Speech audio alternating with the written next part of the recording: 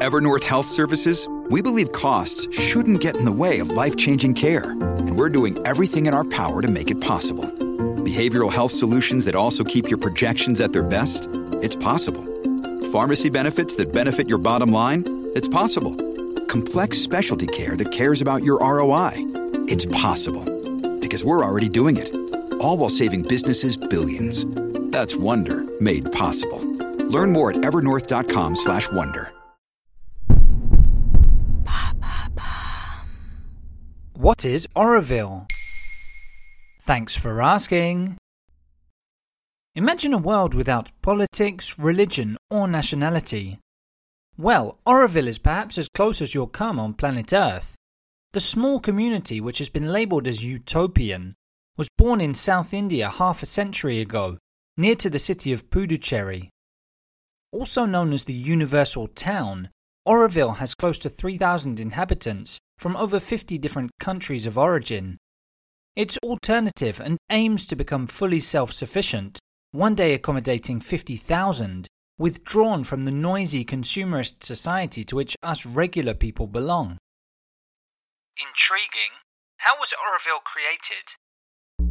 Oroville was founded in 1968 under the leadership of a French woman called Mira Alfassa, who became known as Mother. The city's name comes from the French words aurore, meaning dawn, and ville, meaning city.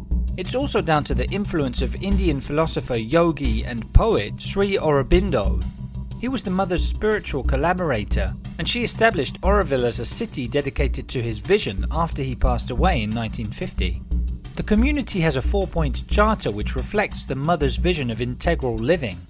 The first point reads, Oroville belongs to nobody in particular. Oroville belongs to humanity as a whole.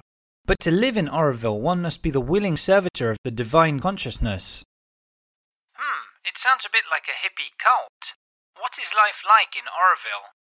Education and health are free, which isn't the case in many of the world's countries. Children learn at their own pace, attending alternative teaching schools with large portraits of Mother and Sri Aurobindo in the halls. You won't need to pay for meals at Solar Kitchen either. It's a collective kitchen which uses a hybrid solar cooking system to prepare 1,000 lunches per day for the community.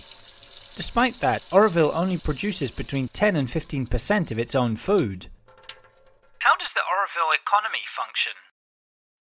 Of course, even in a utopian society, money doesn't just fall from the sky.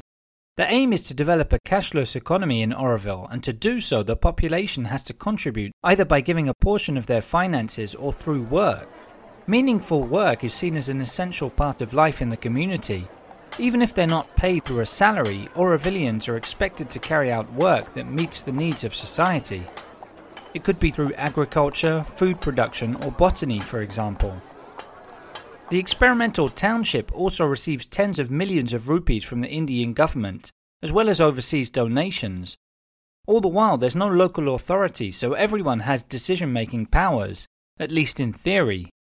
In reality, it's hard for any agreement to be reached, so decision-making happens pretty rarely.